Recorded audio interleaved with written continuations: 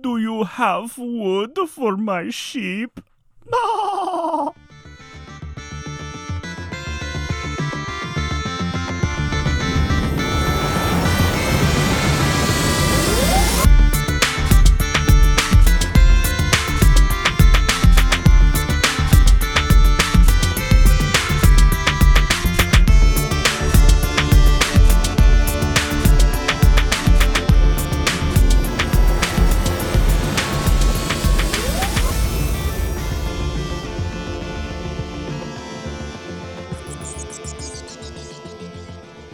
Hello, everyone, and welcome back to the Bardic Inquisition podcast. I am your host, Vince, and today we are going to be talking about one of my favorite board games, and that is the Settlers of Catan. But before I get started, I would like to give a special shout-out to one Miss Jennifer Schaefer over on the Patreon, helping keep the lights on and keep the show going. Thank you very, very much for your support. And remember, guys, if you would also like to support the show, you can do so by going to patreon.com/thebardicinquisition. And with all that out of the way, let's go ahead and get into this week's topic.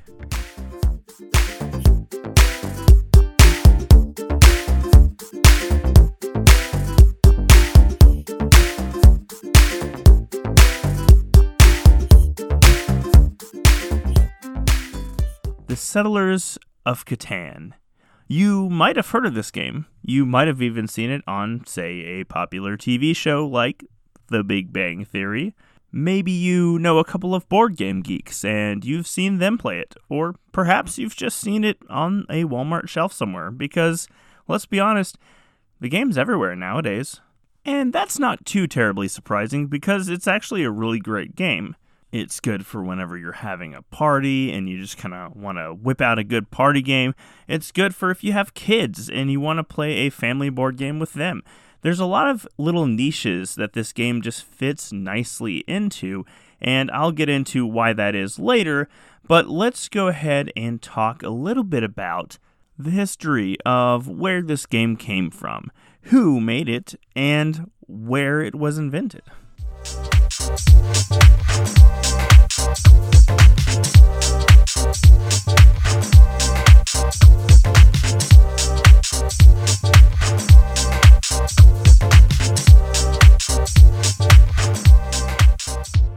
Klaus Teuber was a dental technician in Darmstadt, Germany, but he wasn't really happy with his job. One thing that he did, however, enjoy was making complex board games in his basement. See, to him, it was kind of an escape, kind of a getaway to his own world, where he could be free to do what he wanted and what he loved, which was, well, board games.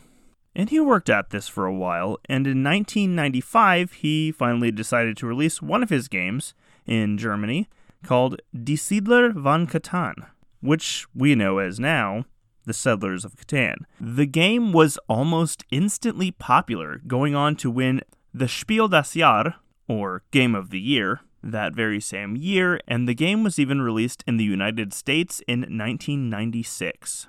In fact, the game ended up being so popular that in 1998, Teuber was able to retire from his job as a dental technician and fully rely on royalties from the game itself to feed himself and his family. Since its release in 1995, in fact, Catan has sold more than 8 million copies and can be found just about anywhere, including Walmart and Target, and is available in several different languages across several different countries. But that's enough history. I think you guys have enough of that to go on. However, that doesn't really explain why the game is so popular. In fact, in order to get into that, I think we first have to look at how to play the game so we can kind of understand why it appeals to the people it appeals to.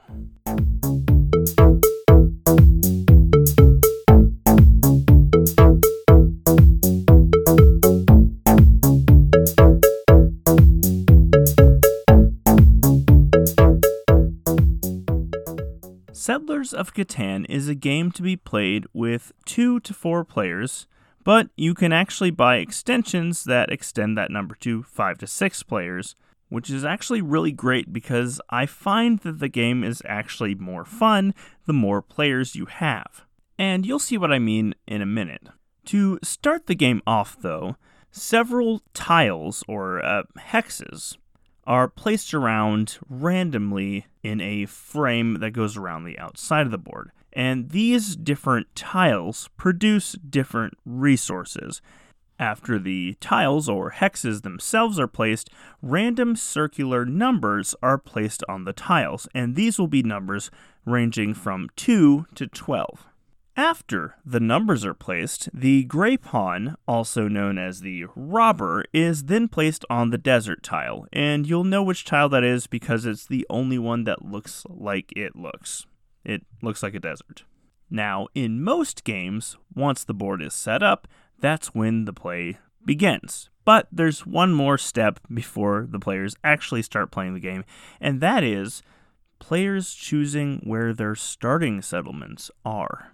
Once it's been decided who is going first, starting with that player and going clockwise around the table, each player chooses where they want to put their settlements. Now, it's important to note where you're putting it on the board because you want certain resources and you want certain numbers.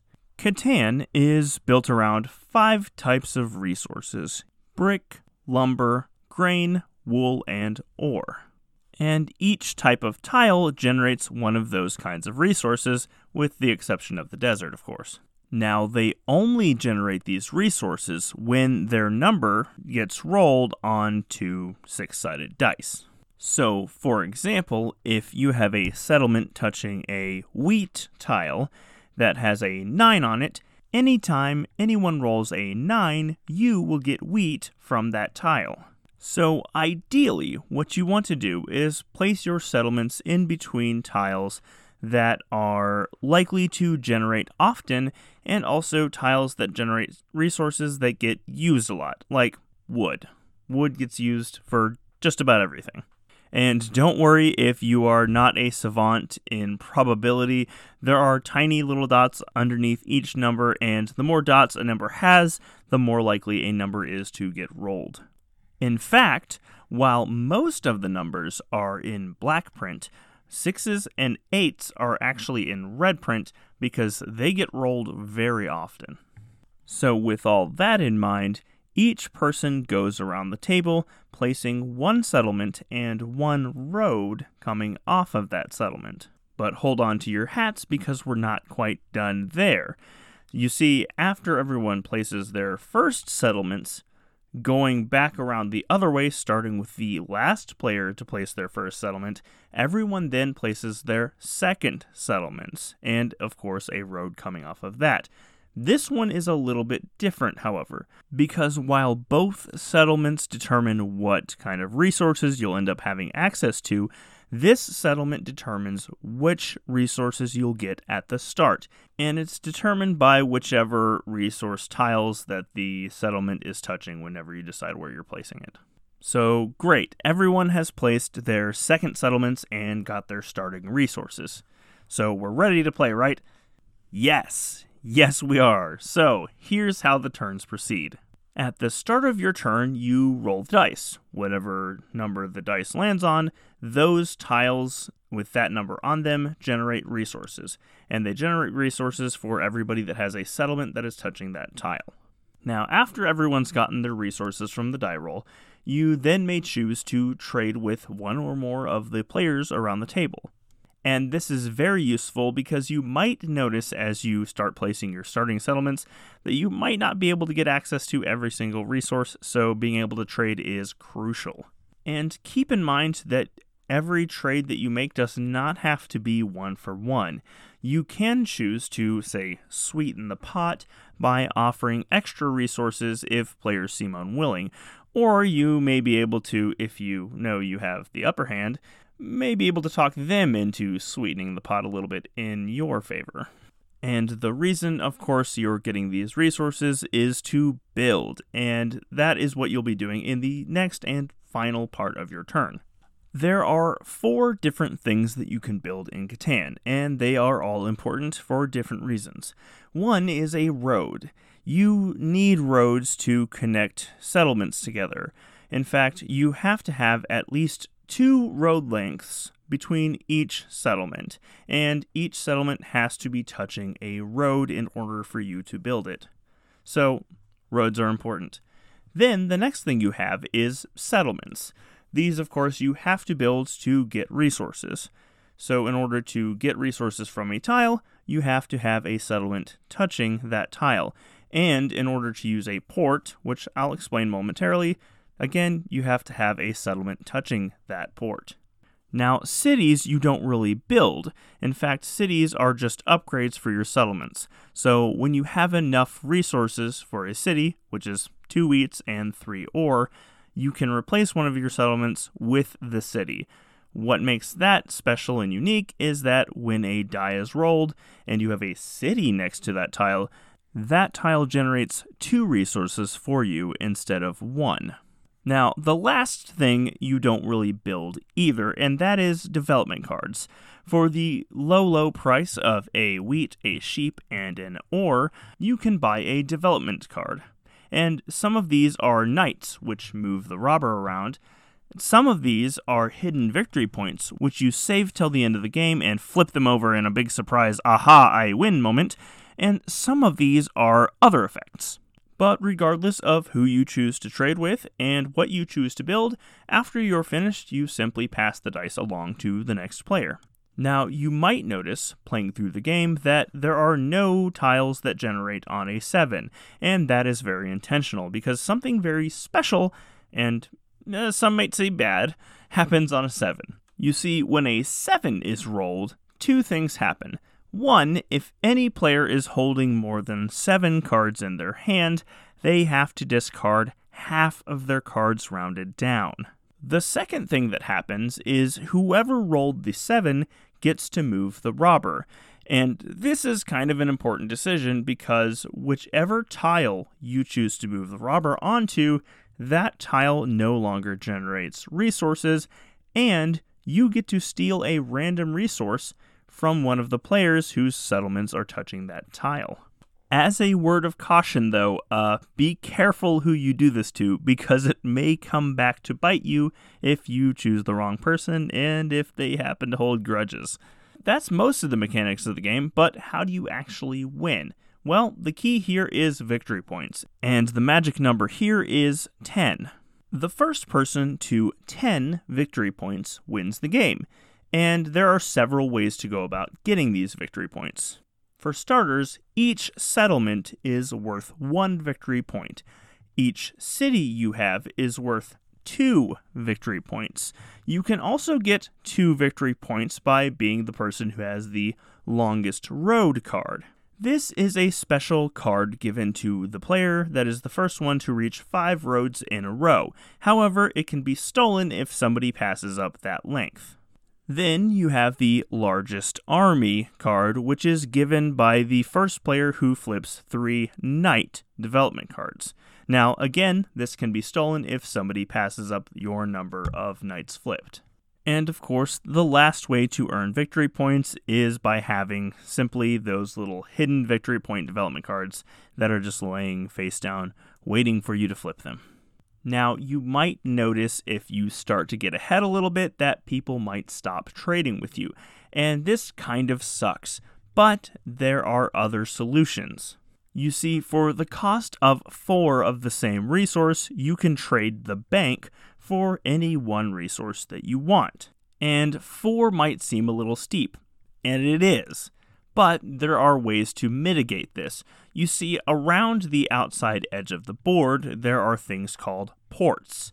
Some of these are 3-to-1 ports, which basically just change your exchange rate if you have a settlement at the port to a 3-to-1 ratio instead of a 4-to-1 ratio with the bank. And some of these are 2-to-1 ports, but for a specific resource.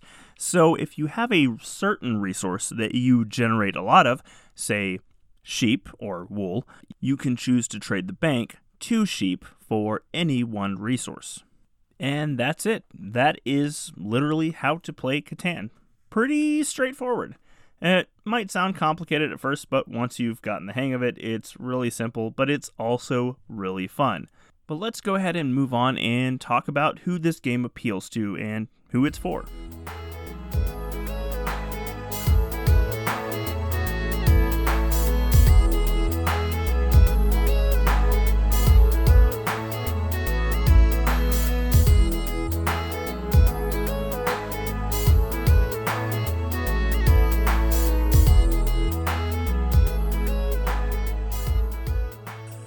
Settlers of Catan is a really great game for just about any household, but I would say it's really enjoyed by social gamers. It has a little bit of that social, political kind of element to it, and it's really good for thinking about things like resource management. I would even go as far to say, and I'm not the only one who has said this, that this is a really good game for getting into more serious or European-style board games.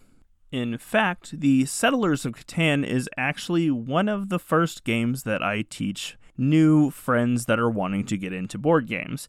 And I've taught so many people how to play Catan, and they all really enjoy it. In fact, every now and again, for like a holiday or an event that people come over, we will whip out the Settlers of Catan and have a really good time playing. The game is a blast, and I encourage you to, if you see it on the shelf at Walmart, consider picking it up. I can almost guarantee that you will not regret it. Speaking of which, you can, of course, find this game at Walmart or Target or even on Amazon. But again, as I mentioned in my Magic the Gathering episode, if you have a local game store, consider going there to purchase the Settlers of Catan, because a lot of the times they will A, have it in stock, and B, could probably use the funds more than, say, a giant corporation could. But that's it. That is the Settlers of Catan, guys. Let's go ahead and move on into the outro so that we can get you guys out of here for the day.